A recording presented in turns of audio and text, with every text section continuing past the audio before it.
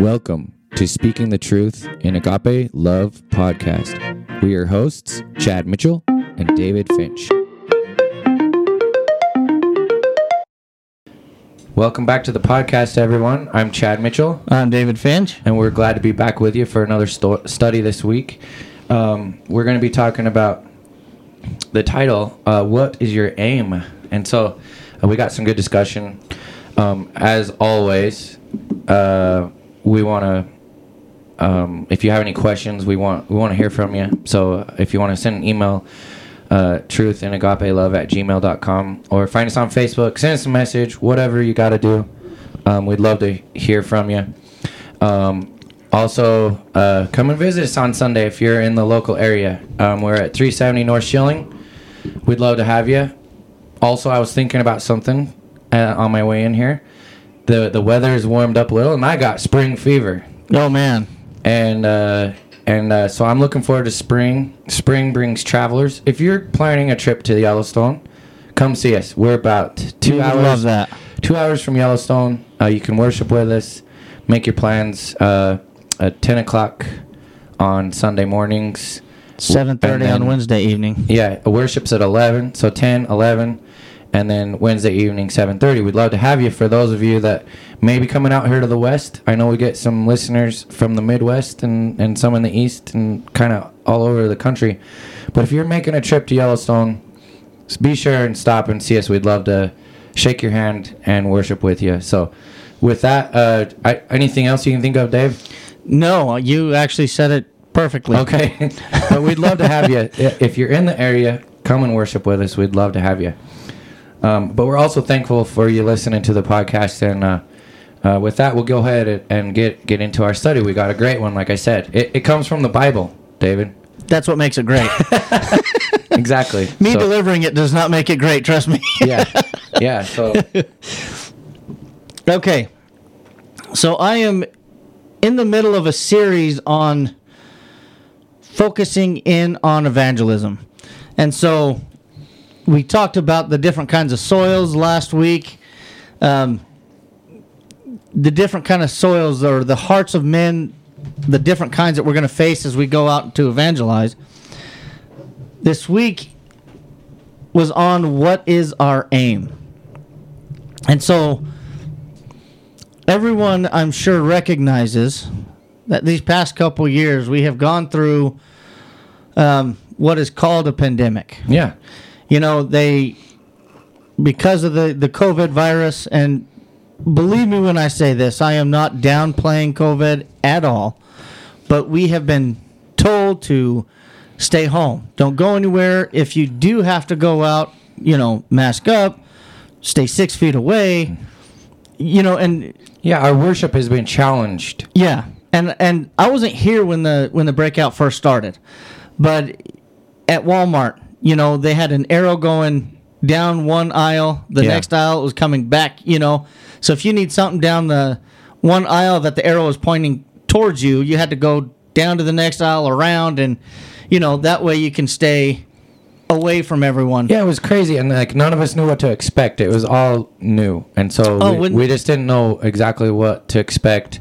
We were trying to follow the guidelines, and, it kind of took us by surprise. It did. But we, out of respect for others, out of respect for our fellow man, everyone, that told us how to live. Perhaps even told us how to worship God, which really only Christ should be able to dictate how we worship Him, right? Mm-hmm. But over these past few years, we have seen how a pandemic can change the way we think and change the way we live our lives. Mm-hmm. Well, what we need to realize is we are in a spiritual pandemic, and we have been. Chad, if you would like, can you turn over Absolutely. to Matthew chapter 7, 13 through 14. All right. And listen to the words. So if you are at home, please open your Bible, read along with us, and let's focus in on the words here in Matthew 7, 13, 14. Matthew 7, 13 through 14. Enter by the narrow gate, for wide is the gate, and broad is the way that leads to destruction, and there are many who go in by it. Because narrow is the gate, and difficult is the way which leads to life, and there are few who find it. So let's focus in here in verse 13. Notice how he says, many are the way that go to eternal destruction. Many. So we have to ask ourselves a question: do we care enough to change the way we think? Do we care enough to go out and try to reach them and bring them to Christ? Because let's not forget, perhaps they don't even realize they're leading themselves to destruction simply because they don't know the way. They're waiting for you to go out and reach them. I'd like to also read Luke's account of this. Yes. Luke 13:24 says, "Strive to enter through the narrow gate, for many, I say to you, will seek to enter and will not be able." That's right. And so, even though the gate's open and you find it, you might be stopped. Yeah. Okay? Because you're not living your life the way you're supposed to. And I like how Luke starts it because he says strive. Strive. I know. Finding it is not enough. We need to strive, and we need to continue towards it. Just like as we're told to follow Christ, we need to continue to follow Christ. Yeah. Christ continued to walk towards heaven. We need to continue to walk towards heaven. And so today, we're going to talk about making it our aim to seek the lost and bring them to Christ. That is the aim today. And the first point I made in my lesson, actually, Chad, if you recall, we talked pretty heavily last week about being a good example. Yeah. Right? And so we recognize how important it is that we're a good example when we go out into the world. Matthew 5:13 through 16. I'll go ahead and read this one. Matthew 5:13 through 16. And this is Christ speaking as he is preaching his Sermon on the Mount. He says, "You are the salt of the earth. But if the salt loses its flavor, how shall it be seasoned? It is then good for nothing but to be thrown out and trampled underfoot by men. You are the light of the world. A city that is set on a hill cannot be hidden. Nor do they light a lamp and put it under a basket, but on a lampstand, and it gives light to all who are in the house. Let your light so shine before men that they may see your good works and glorify your Father in heaven." So notice how Christ is illustrating that we have a responsibility to shine the light he gave us. Yeah. Now understand by this, we're not trying to shine our own light. We're trying to shine the light of Christ. Yeah. That is in us. We change our life. It is our job, our responsibility to be the good example. And that's what it is to follow Christ. 1 Peter 2:9. I'm going to read this one. I'm going to read it in the King James Version, and I want to call out a certain word that it uses here. It says, "But ye are a chosen generation, a royal priesthood, a holy nation, a peculiar people, that ye should show forth the praises of him who called you out of darkness into his marvelous light." So the point I want to make here is salt has a very particular flavor, a peculiar flavor. And I am not a chef by any means. Chefs a lot of times have a palate that one seasoning too much, they can tell. But for the average person, Chad, you can throw in a bunch of different seasonings. I may be able to tell that you use too much of one, right? But I won't be able to call it out.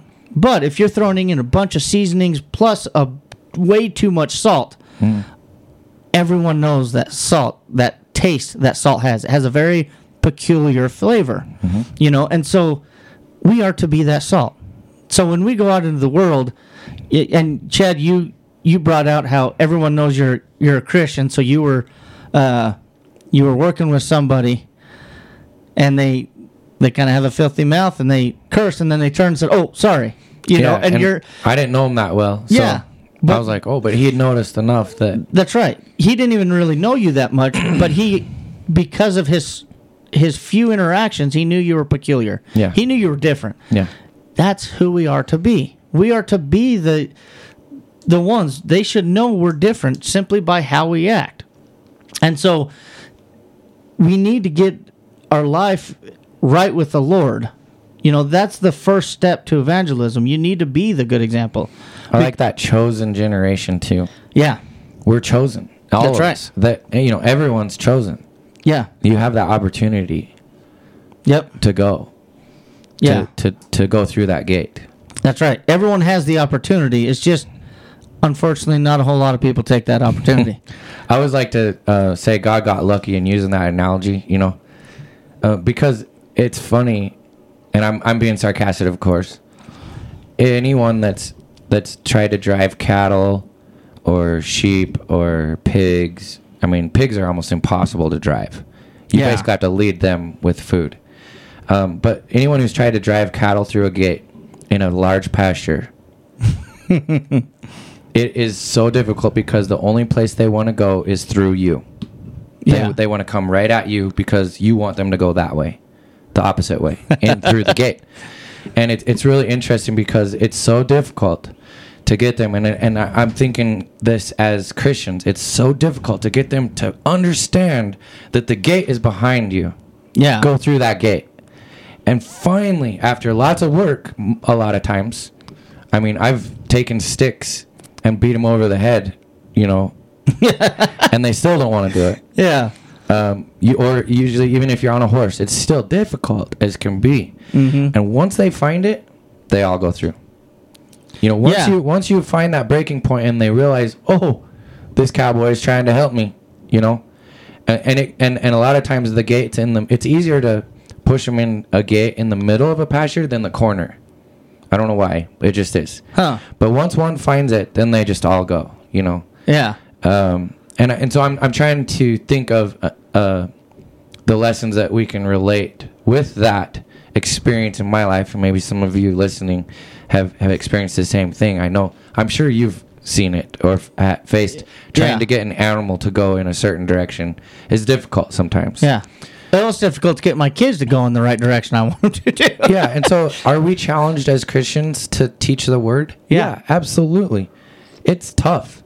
And sometimes you feel like giving up, like you do at times when you're working cattle, okay? Well, and you know, to use that analogy, you know, I think of the past and how I was, and it was like Christ trying to get me to go through do his work, and here I was stubborn like a cow and just trying to turn every which way except that way. That's a great point because it would be easier for me to try to drive a cow through the gate now than when I was a kid, or someone who knows nothing about cows is going to really struggle because they don't know the tricks. There are tricks, right? Pressure and leaf tricks that you learn over time on how to handle cattle.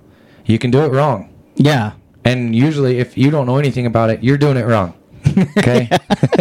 Right? And like you said, it's the same as Christians. Yeah. If we don't grow and improve our knowledge of God's word. Yeah. If we don't do that, we're going to be like the first timer trying to teach someone about the gospel. Yeah. We can't teach them if we don't know it ourselves. That's right. And so like you're saying, you've come leaps and bounds from when you were a kid. Yep. To be more learned in the scriptures. Yeah. And better able to teach others. Yeah. Because, man, it didn't happen overnight, right? No, like in high school, I was an idiot, man. Like you and me both. Hey, you know, if you told me to do something, I wouldn't do it just to spite you. You know, I mean, that's what it is. And so, well, and that's just the thing. It's we have to recognize that this skill doesn't happen overnight, and that's why we're talking about it. Yeah, but and imagine me being like I was in high school, trying to lead someone else to Christ. Mm-hmm. This is not going to happen. Yeah, because they're going to call me out for every hypocritical thing I do. Right. So the first thing we need to do is shine our light, because that's what we are called to do. Mm-hmm. You know, as it talks about in Galatians 2:20, Paul there says, I am crucified with Christ, nevertheless I live. Yet not I, but Christ lives in me. And the life which I now live in the flesh, I live by the faith of the Son of God who loved me and gave himself for me. You know, that is who we are. What a gift to be called. That's right. To and be a Christ chosen. lives in me. So live like Christ. Yeah. And that's what we are called to do. No greater gift That's right. than that. And to be a chosen. I mean, Yeah. you want to be chosen.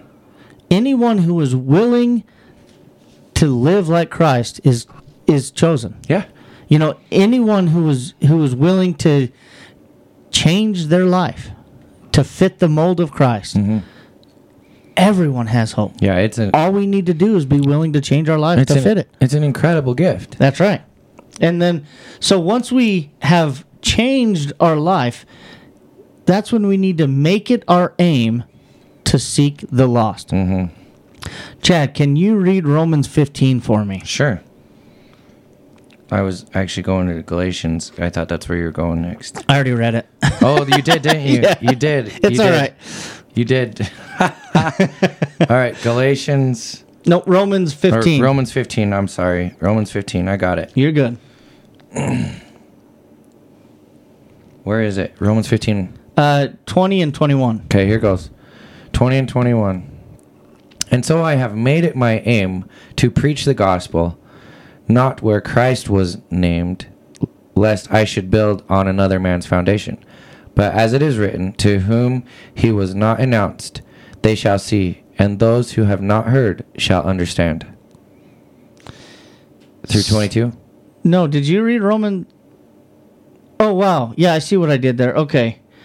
And, no, you did right. I messed up in my lesson, actually, and I didn't even recognize it. So, I read it wrong at services. So, anyway, notice how Paul says in verse 20, not where Christ has already been named, lest I build on another man's foundation. Yeah, yeah. So we are to seek the lost, you know, and that's not to say that we don't co-labor together. Like, Chad, if you have a study and then later you're like, hey, brother, can you just come in? You know, by that point, you've already planted. I'm just going to come in and water. Yeah, you know, sure. God adds the increase. That's what co-laboring is. But what this does mean is after I come over and study with you and the study you got going on, I don't go home and just be like, all right, I've done my part. I'm good. From there, I need to go and still seek the lost. Seek the ones who have not heard the truth about Christ yet. Yeah. You know, and that's what Romans 15 is talking about there. And so that's what we are to do. Seek that which is lost. Because just like where we started tonight in Matthew 7:13, there are many who are being led to destruction. Yeah. Find the many and show them the way. I need and you need to care enough about the lost to go out and seek them. Go ahead. And the thing is, you need to seriously look at your religion, and if you're only there for the social part of it, you need to change Yeah. the way you think about religion, because it's not a club. It's not, it's not a social thing. And Dave, we see that in our area. Yeah. A lot of the people are a member of the large groups only for social. Yeah. The parties, the Super Bowl parties, Yep. the Easter parties, the Halloween parties. Yeah. All those things. And I actually know people that go just to those parties, but aren't associated at all with the religion. Well, and you also hear people. I know I have, and this is in no matter where I've lived, and I've lived in quite a few places, but everywhere I lived, you have those that. Well, I like what they offer. They have these programs for my kids, or they have this and all that. They're only there to get something out of it. Yeah, and I'm not trying to bash anyone. Oh, no. Because where do you find that example in the Bible? You don't. Yeah. You don't find the example in the Bible of people drawing, of God drawing people with social things. That's right. And It's only spiritual. It's only for spiritual reasons. That's right. Well, and turn with me to Romans. I don't mean to get us off on a path. No, this is great. Romans 12, verse 1. This is actually a pretty common passage. But he says, I beseech you, therefore, brethren, by the mercies of God, that you present your bodies a living sacrifice, wholly acceptable to God, which is your reasonable service. So a living sacrifice. You are to live a living sacrifice. Okay, yeah. It should not be about you. It's about how you can sacrifice yourself for Christ. Christ has sacrificed his life to give you hope of eternal life with him.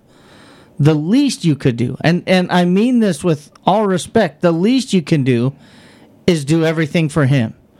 Because none of us deserve the love that he has shown us. Nobody. We all deserve what Christ went through, actually. You know, if you have ever studied the suffering of our Savior, that's what we deserved. Yeah. And he took it for us. Yep. And he didn't deserve that. He was innocent. He was perfect. And yet he did that because he loved us. Yeah. So the least we can do is be a living sacrifice for him. Mm-hmm. We don't go to church because it's convenient for us or because, you know, they take my kids and I don't have to worry about them for a couple hours. Or they make good coffee. Yeah. They make good coffee, or yeah, they have great donuts. Don't get me wrong, Dave and I like a good cup of coffee. I'm having one right now. Yeah, so yeah, but I mean, it's not about you. So if you are going somewhere because it benefits you or it pleases, it suits your fancy. Yeah, God expects us to go to worship and be fed spiritually, not right. physically. Now understand, I'm also saying I love where I go. Yeah. You know, but it's not about me. Yeah. I love where I go because I know that we're doing everything we can as it pertains to Scripture and as it pertains to how we worship God. Yeah. We are the same Christians that you read about in Acts 2. You know, we're those same Christians because we're doing the same things they're doing. Yeah. And we know that it's approved by God because that's why it's written. And what we're talking about is being better at working and preaching and teaching. That's the point of our lesson here. And it leads into the next verse, I think, Matthew 9:37. Yes. Because this is something that I really can relate to. In my physical work, okay? Right. So can I read it? Yes. Okay, so it says, then he said to his disciples, the harvest is truly plentiful, but the laborers are few. Yeah, you do experience that right now. Now, I know what it's like to not have enough laborers, okay? Yep. Employ quite a few people, and we've been short on people, and we can't find anyone who wants to work. Chad, it's very frustrating. I can't tell you how many times you've come here and you're like, man, my week has been so hectic. Yeah, and it's just been and I'm not trying to bash you, but you know what it's like to not have enough laborers. Yeah, and so it's very frustrating. So imagine my frustration times 1,000. Yeah. Because God here, he's saying, where's all my workers? I can't find anyone who wants to work. Yeah. I can't find anyone who wants to teach the gospel. And what's interesting about this, in Matthew 9:37 that you just read, this was after Jesus healed all who were sick and all who were diseased. You know, he has been working a long time already. Like what you've experienced, he's had a long day. Yeah. And this is what he says, that the harvest truly is plentiful, but the laborers are few. Yeah, and it's a great harvest. And I mean, this past year, I've turned down work that I'm just like, oh, I want to do that. It's such nice work. It's gravy work. That's what I call it. But I just don't have anyone who can do it. I have to say no. Yeah. And that's very difficult. And like God here, like he's saying here, like Jesus is saying, the harvest is plentiful. It's perfect. It's ripe for the picking. Yeah. But I got no one to pick it. Yep. You know, and that's what we're talking about. And God needs his laborers. He needs us to labor. Yeah. And what part of labor? Like, Chad, there's many. You don't experience this anymore because you're the boss. Yeah. But laborers don't get to, like, the one to come onto the scene. say me, I just start working for you tomorrow. I don't get to pick what kind of work I do. I do what you tell me to do because you're my boss, right? I do what you tell me to do. And people come to church or go, they want to do what they want to do. That's a great point, because I don't hire someone and then expect them to just do whatever they want. Yeah. It's like, I'm not going to come in and be the manager, you know? Yeah, that's a great idea. I've had people, you got any foreman positions? I'm like, you're a long ways from a foreman position, you know? And so that is a really good point, because if I hire someone and I tell them to do something and then they go and do something totally different, they're not going to last long. No. And that's really what we're talking about a lot here is if you're not doing what God has instructed in his word, it's the same thing. It's like going down to McDonald's and expecting to be a florist.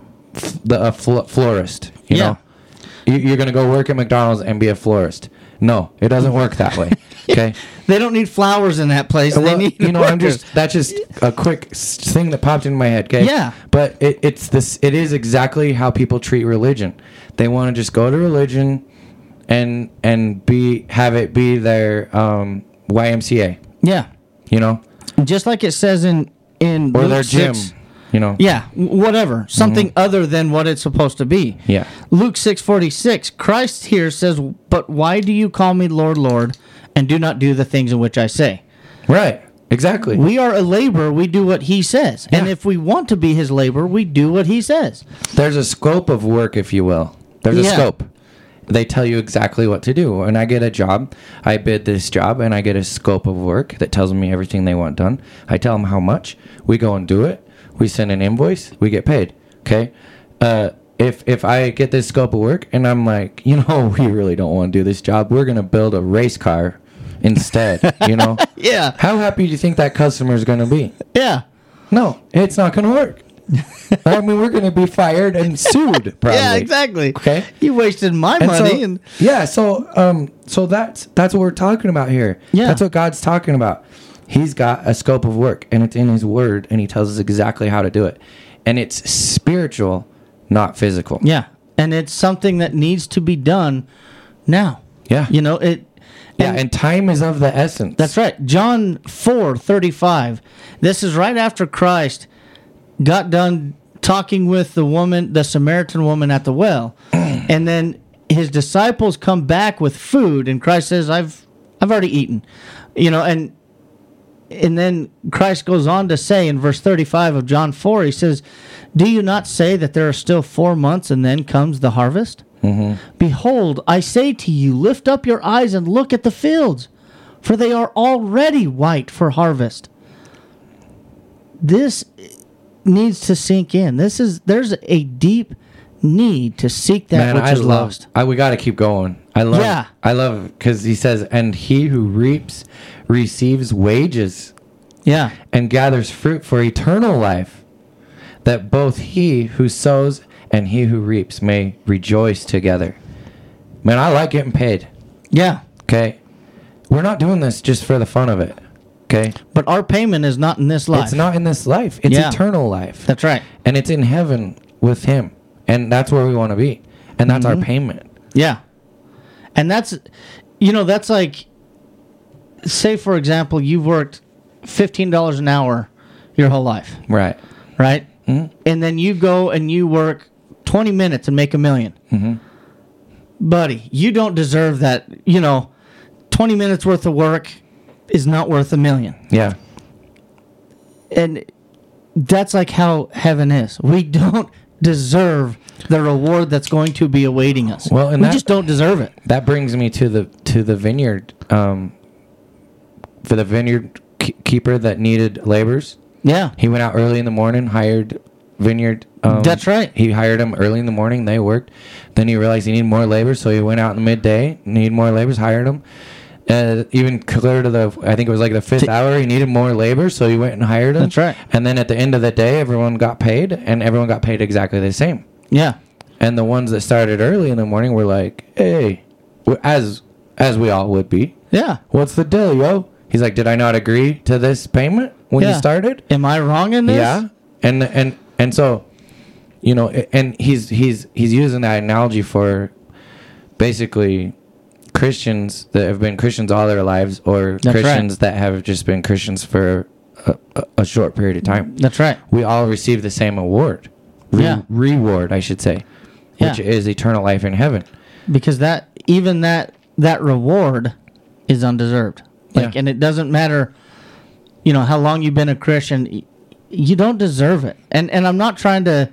I'm just trying to get everyone to recognize the blessing we have in Christ. Oh man, it's Our reward in heaven is going to be so miraculous. It's going to be so much better. I mean, it's worth plucking out your eyes. It's worth cutting off your hands so you don't sin. It's worth that, because that reward is worth it. And so, yeah, that's a really good point to bring out, Chad. And so, now, something we also need to recognize is that, so like we just said, the fields are already white for harvest. They're already ready it's for ripe, the picking. ripe to pick. It's ready. And everyone has some ability to do this work. Now, the different... There's different ways to go about this work. I was actually talking to my sister this morning, and she was talking about how she couldn't, she's just not, she doesn't have the kind of talent to sit down and have a Bible study with somebody, because, she'll get flustered and kind of lose her train of thought, and so she won't get the point across and all that. But she is great at making people feel loved. She gives cards to everyone, and anyone in the congregation that's sick or anything like that, she'll make them a meal and take it over to them. And I told her, I said, you know what? I said, that's something every congregation needs. I said, every congregation needs someone like you. Well, we all have different talents, right? Yeah. And we have to use them to our best of our ability. That's right. We all have different talents that we can put towards the service of the Lord. Yeah. Reaching out to the lost. Everyone has some talent that they can put towards it. So don't think that just because you're not the type that you can sit down and have a one-on-one study where you can remember scripture off the top of your head or anything like that. You still have a talent that you can put towards the service of the Lord. Well, and you can pray, like what he says in, That's right. in Matthew 9:38. Therefore pray the Lord of the harvest to send out laborers into his harvest. Yeah. If you have a difficult time, and that's a real thing, like what your sister, a lot of us can get into situations that feel like confrontation. Yep. And we just can't handle it. Okay, it's very stressful. It's very difficult. Others of us feed on it. Other of us can deal with it better than others. That's right. So use that talent. We can all pray. Yeah. We can all pray that a study or something goes well. Because really, like we read, I planted, Apollos watered. Who gives the increase? God. God does. That's right. And so we got to pray to God to do that. Yeah. And I want to focus in on what you just read in verse 38 of Matthew 9. Okay. Prayer, like you were saying, this is something that as we do this work, prayer is crucial. Yeah. We can't be like those who are beating at the air, as it talks about in 1 Corinthians 9:26. Yeah. We need to do this work with certainty. Mm-hmm. And the only way that we can be certain is seeking God's counsel, seeking his wisdom always. And it's something that we all can do. That's right. Everyone can do that. That's right. If you're like my sister and you can't sit down and study with somebody because that's just not how your brain functions. God made you that way. Yeah. Okay? And so he's not going to expect you to. Mm-hmm. But she can certainly pray. Yeah. And that is needed. Pray for those who are going out doing the work, but then also just, as Ephesians 6. Not too long ago, we had a gospel meeting, right? And it was on the armor. putting on the armor of God so that we can stand against the wiles of the devil. In verse 18 there, so Ephesians 6:18, in the middle of it he says, praying always with all prayer and supplication in the Spirit, being watchful to this end with all perseverance and supplication for all the saints. You know, prayer is what binds the armor to us. You know, if we're not, I was in a study just yesterday with somebody, and, you know, seeking the truth, something we need to do is study and pray. You know, they go hand in hand. Yeah. Right? It's not like you can just pray about it and be all right, or just study about it and be all right. You need to constantly have a humbled heart before God.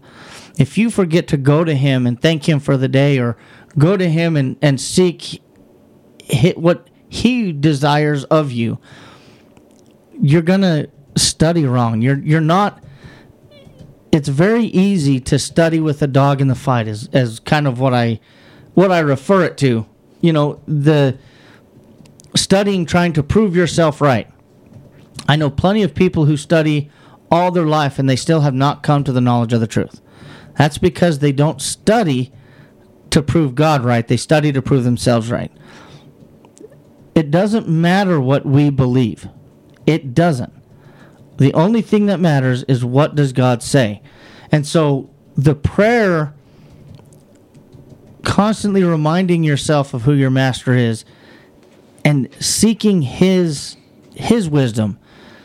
Prayer is important for us when we go about to do this work. Oh, yeah. You know, what I try to do before every study I have, I try to pray before I go into that study.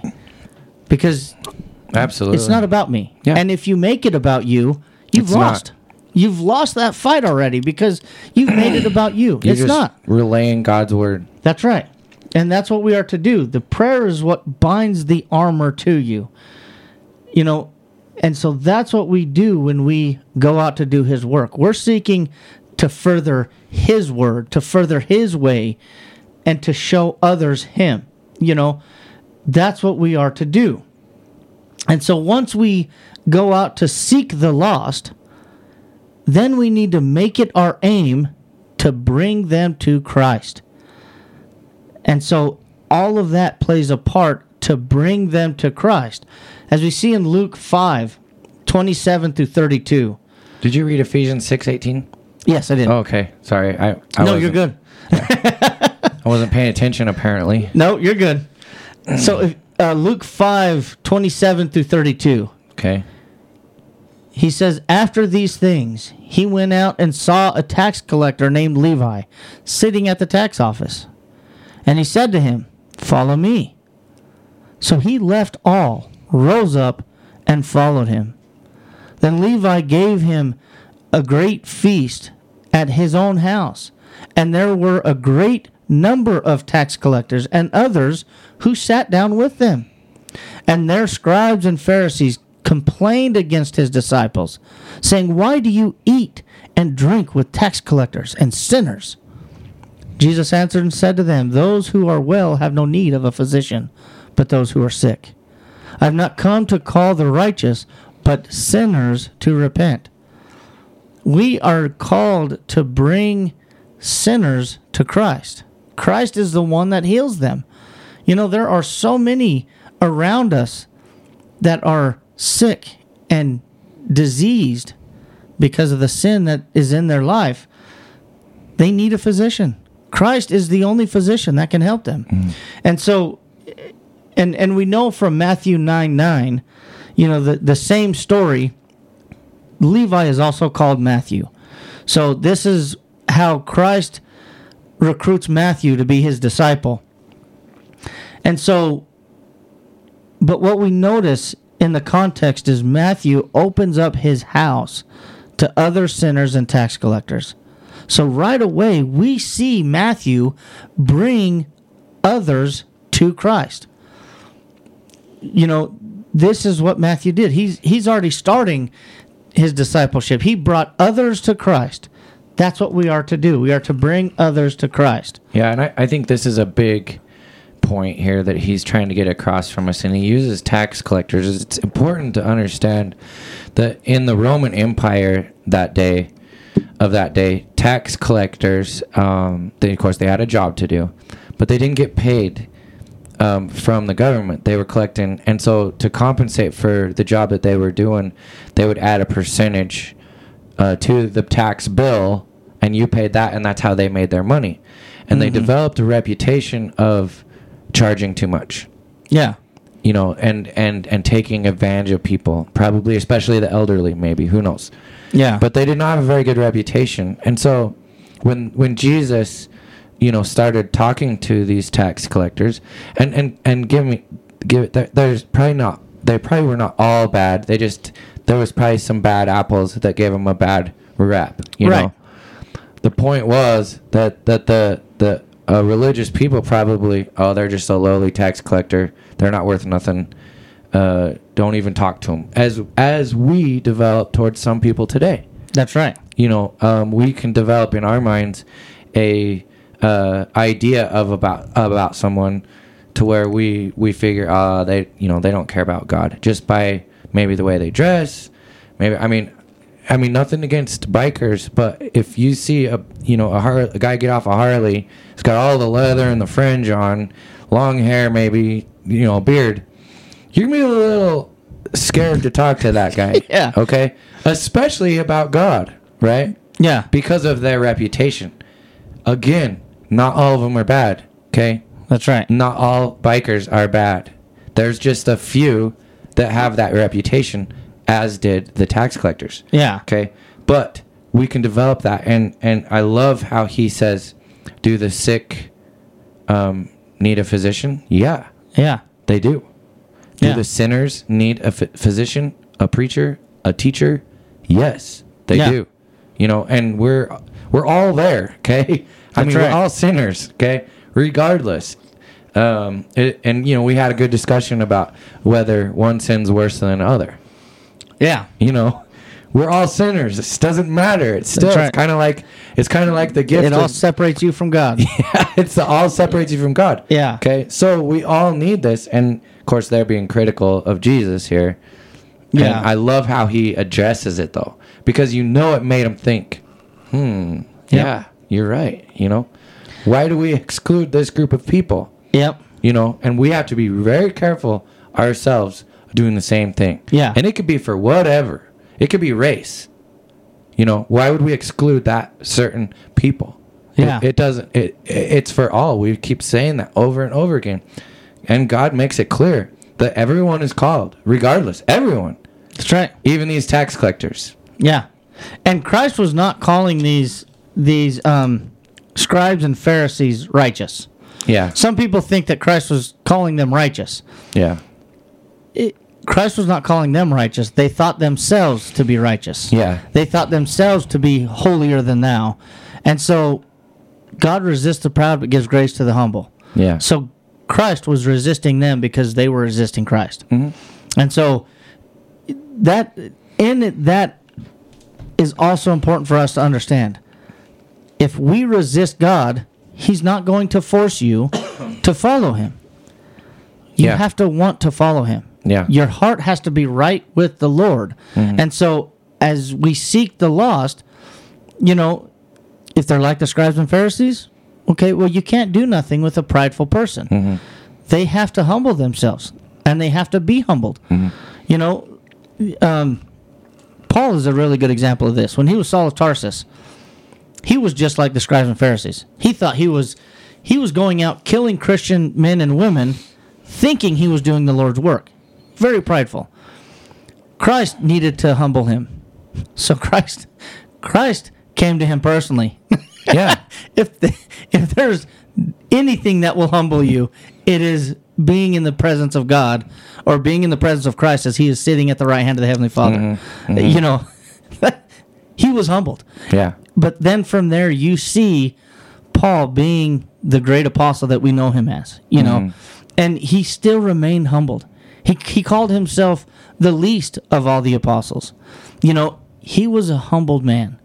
And that's what I loved about him, is because he didn't let his work and, all the people that he was bringing to Christ, he didn't let that pride get in. Mm-hmm. And this is something, when everyone comes to you all the time for answers, it's easy to let it get to your head.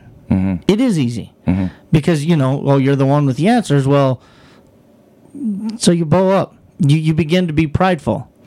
And that's exactly what the scribes and Pharisees did. They put themselves on this pedestal because everyone had to go to them for answers.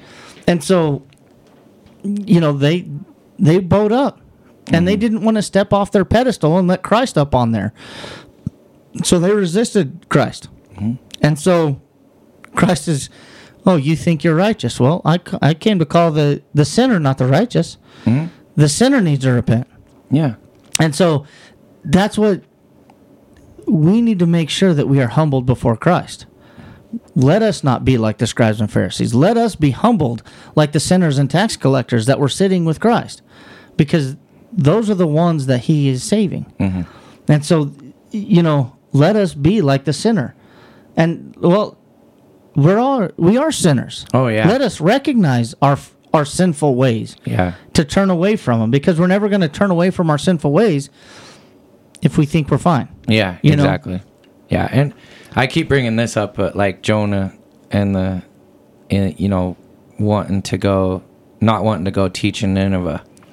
Yeah. He had a preconceived idea about the people there. Yeah. And they weren't deserving of God. He's like, why do you want me to go there? Yeah. They're not going to listen to me. And of course, ended up in the belly of a fish. And that's a very common story, but I think it's ask him how that worked out for him. It's very applicable because he needed discipline for his actions, for one. And two, don't judge the people before you try to teach them. That's right. The word, Yeah, and you will never know. And we did talk about that. We never know what kind of soil someone is. Yeah. Whether it's the soil by the wayside or the good soil, whichever one, or somewhere in between. We don't know until we seek the lost. But, as we know of the great Apostle Paul, as we just talked about him, Chad, can you imagine working side by side by someone like Paul? Yeah. Man, to see cool. A 100-fold Christian just going out and doing the work and being willing to sacrifice his life for the betterment of the brethren. Like, that would be so encouraging. Well, someone like Paul could be right outside your doors. Mm-hmm. All you have to do is go and bring them to Christ. Mm-hmm. And that's the reality of things. And then once we do bring someone to Christ, then make it your aim to make them stronger. Yeah. Don't leave them there. Make it your aim to make them stronger. Chad, do you want to read Hebrews 5:11 through 14? Yeah. This is something that the brethren here in Hebrews didn't grow in the Lord. And so this is what the Hebrew writer is writing to them, and this is what he's addressing with them. Okay, starting in verse 11. Of whom we have much to say and hard to explain, since you have become dull of hearing. For though by this time you ought to be teachers, you need someone to teach you again the first principles of the oracles of God. And you have come to need milk and not solid food. For everyone who partakes only of milk is unskilled in the word for righteousness, for he in the word of righteousness, for he is a babe. But solid food belongs to those who are of full age, that is, those who by reason of use have their sense exercised to discern both good and evil. Yeah. So right here we see that, and I want to draw out verse 12 here. He says, for by this time you ought to be teachers. Mm-hmm. But they haven't grown at all. They haven't grown. So they have put on Christ in baptism and then stayed there. Mm-hmm. They become dull of hearing. They're just, they're not growing. And perhaps they're not even falling back into the world. Mm-hmm. But they're just not growing. Yeah. And And that is not okay. There's a real danger in complacency, just not doing anything. There's a real danger there. Just because you are baptized into Christ doesn't mean that that's all you need to do. Yeah. And Revelation 3:16, if I recall correctly. Let me turn over there. Okay, and then I have a comment whenever you're ready. Okay, so Revelation 3:16, he says, "So then, because you are lukewarm and neither cold nor hot, I will vomit you out of my mouth." This is God speaking here. The one who does not continue to grow, but just remain stagnant, they are lukewarm. Yeah. And because you are lukewarm, God will vomit you out of his mouth. So go ahead. Oh, I was just going to say, we talked about talents, when we talked about talents, and I mentioned in maybe everyone kind of misunderstood me a little, because I was saying you have to do something kind of out of your comfort zone, and then before long it's not so hard. Right. And you just kind of slowly progress and get better, and that's what we're talking about, not staying lukewarm or not staying a babe in Christ. And so stepping out of your comfort zone just a little makes some of the stuff that you're already doing a little easier. Mm-hmm. Okay. And so when you do something hard or something that you haven't done before, maybe it's talk to a friend about a verse or the Bible or you just bringing something like that up, bringing scripture up, bringing religion up. Yeah. Maybe that's it. Okay. That's uncomfortable, but you're going to try it, and see what happens. It gets easier the more you do it. And I'm going to relate it to the welding trade. I had Caleb was here. Yeah. I was teaching him some welding. And anytime I've ever taught someone, there's different positions. You start with the easy ones and you work to the hard ones. Okay. Right. Anyone who's tried to weld, you don't start out by welding over your head under a truck frame. Okay. That's not a good place to start. Yeah. Okay? That comes with time. And the thing is what Caleb noticed just in the short time that he was here was when I had him do a harder position, when he went back to do the one that was easy, it was way easier, And so that's what we're talking about, is like stepping stones and building on top of things, because maybe after doing that, talking to a person like that, maybe reading your Bible's easier now. Yeah. Something that you were already doing. And that's what I'm talking about, works. Not necessarily, of course, we know that it's a fact when we're talking about leading prayers, maybe for the men, serving on the table, the Lord's table, leading, singing, those things for the men. Yeah. But the women have stuff to do too that are difficult, as far as, they have the same responsibility as us as far as teaching and maybe Bible reading and prayer, and those kinds of things. Getting out of our comfort zone and doing some of the things that we're maybe a little more uncomfortable with. And of course, you're never going to, if you're afraid of confrontation, maybe that's not your thing. You know what I mean? Yeah. But you can find something that you can step out and do that makes some of the ones you're already doing easier. That's what I'm saying. That's right. And that's what he's talking about here, is growing as a Christian. Okay? Mm-hmm. It's a stepping stone thing. Before long, the ones that used to be hard are easy. Now we can work on some more hard things, Yeah. And really, I think, I know the welding trade. I think it would be that way really in anything.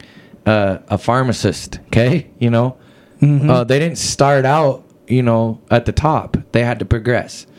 Anything you were set out to be, obviously preaching, Yeah. that's another big one that's a stepping stone progression. A police officers start at the easy parts, Yeah. So anyways, that's just kind of what I think about as Christians. And that's exactly what he's talking about, because he says you ought to be teachers by now. Yeah. You should be way further than you are. What's going on? Quit being lazy. Get off your butt. Yeah. Well, and go back to the welding thing that you were talking about. Like, let's say, for example, like you were talking about, you started off Caleb doing the easy weld. Yep. Let's say he flat right on the table, easy to do. It's right there in your lap. That's right. And so let's say, for an example, he just did that, and then he went home and never did it again. Yeah, right. When he comes back after a couple years, You got to start over. he's gonna have to start completely over. Yeah, that's right. Whereas in you, like that's where you started, but then you continue to weld and you continue to do the harder and harder and harder, and now look at you. You know. Whereas in we could all, as it pertains to the Lord's work, if we continue to do it, we're going to be just as good at doing the Lord's work as you are as welding. Well, and you gain muscle memory. Okay, That's right. Like, having going and teaching. For those that don't know, I don't weld hardly all anymore unless it's for fun. Yeah, you're going to have to go back to the first weld. For my personal. Although last night, Pax and I are building a thing out of aluminum. It's a bandstand. And last night, I'm just welding up a storm. Aluminum, boom, boom, boom. I can do it real easy. Yeah. It's simple. And I haven't welded aluminum in probably a year maybe.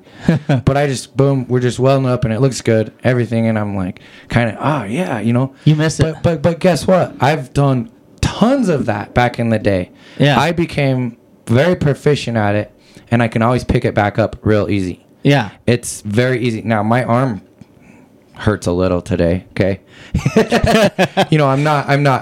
I'm still rusty, I call it. Yeah. But as Christians, we got to work, and of course, we're not going to quit doing it. There's no retirement. We talk about that all the time. Yeah.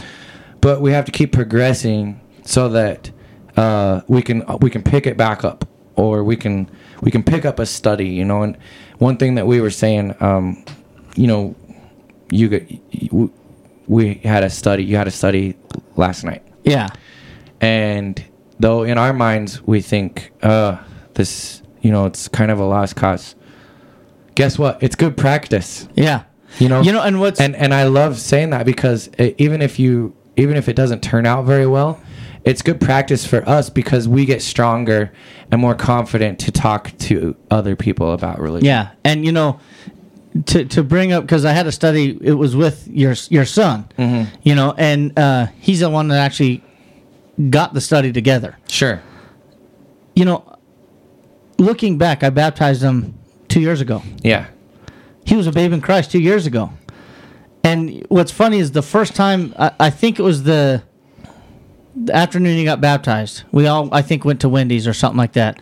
And I asked him, I said, "So you're ready to lead?" He's like, "Well, give me a little bit, Yeah. He's like, "I just got my feet wet. Give me a little bit." Mm-hmm. And next thing you know, he started leading in prayer, and then now he's leading invitations. He actually, not too long ago, had his first lesson. Yeah. I asked him to do a lesson and did a great job, and now here he is pulling Bible studies, and that's him progressing. That's him continuing in the Lord's work. Yeah, and we can't lose that. We got to build That's on right. it. We got to build on those things. And if he stops, and let's say, heaven forbid, I hope he never does. But let's just say, for example, he falls away for even 6 months. Everything he's learned, he has forgotten. All the passages that he can probably riff off the top of his head or whatever, you lose that. It's not. This is the part of the Lord's work that is not like riding a bike. Like for years I did not ride a bike. Yeah. Well, you know what? I was able to hop on a bike and just ride. Yeah, and we use that terminology all the time. Oh, it's like riding a bike. You'll never forget, But the learning the scripture there is not like riding a bike, right? Where if you leave it, you forget it. Mm-hmm. Your brain is actually really is designed beautifully. You continue, like, you remember things that you constantly put around yourself. Like, Chad, you probably know all the different kinds of welds. You know exactly what kind of welding tools to use for whatever kind of weld. I know nothing about welding. I think it's pretty clear as I'm trying to describe this. But a good example of this. So my dad used to be the parts manager. Okay. At the company. So Sure. he knew all the part numbers just off the top of his head for whatever. Anyone called him, "Hey, Norm, I need this." He would just call it up and just tell him the number. He didn't have to look at the parts book anymore because it was all in his head because he was constantly around it. So his brain remembered it all. That's the beautiful piece about your brain. So if you are constantly around the Word of God, it's easier to keep it there. Yeah. You know, it's easier to remember verses. You know, hey, yeah, this story. And that's what's beautiful about when you study. And then you remember, oh yeah, this reminds me of what this Old Testament, you know, what Moses did. Yeah. You know, and so you see the perfection in God, how it's like really foreshadowing Christ and everything. And you wouldn't get there and you wouldn't see the similarities unless you're constantly in the Word. Yeah. And so that's the beauty about it, you know, because you're constantly in the Word, you're going to be constantly remembered of the Word. And so that's what it's about. That's why we continue to make them stronger in the Lord, because you continue to make them stronger so they can go out and be teachers. You know, and that's really, to go back to verse 12 of Hebrews chapter 5, that's really what he's talking about. It's the natural form of things to be teachers, to be willing to go out. That's the natural form of things. It's the natural way to just go out and bring others to Christ. You know, rinse, cycle, repeat type of thing. Yeah, and I think we're about out of time, yeah, we right? are out of time. I knew it. I was looking for teach 2 Timothy 2:2, is it? Teach others so they can teach. Yeah. 2 Timothy 2:2. For kings and all who are in authority. You might be 1 Timothy right there. Oh, I am. That's what's wrong. That's why it didn't sound right. 2 Timothy 2:2 says, "And the things that you have heard from me among many witnesses, commit these to faithful men who will be able to teach others also." Yeah. That is the natural form of things. That's the point. Teach others about the Lord so they can go out and bring others to the Lord. You know, David Porter made a good point the other day, you know, when Caleb and Paxton. It's really nice to see younger kids do like that and get up and be interested in God's word. Yeah. Be faithful and want to work. And it's so encouraging because without them, the church dies. That's right. And so it's very important for us to teach our kids, the next generation, and show them God's word. Yeah. Show them the pattern. Show them everything so that they can continue on and serve God. And, and that's what God wants us to do. That's right. So that's probably a decent place to end. Very good. We've really enjoyed the study, and man, did it go fast. It always does, though. Yeah. So, next week you're going to hear more on this, where as part of evangelism and how we can make ourselves better, more efficient, and more capable of going out and teaching God's word. So we'll look forward to a study next week, and we appreciate you being with us. Give us a share, give us a like, subscribe so you know when there's a new episode, and we'll see you next time. Thank you, guys.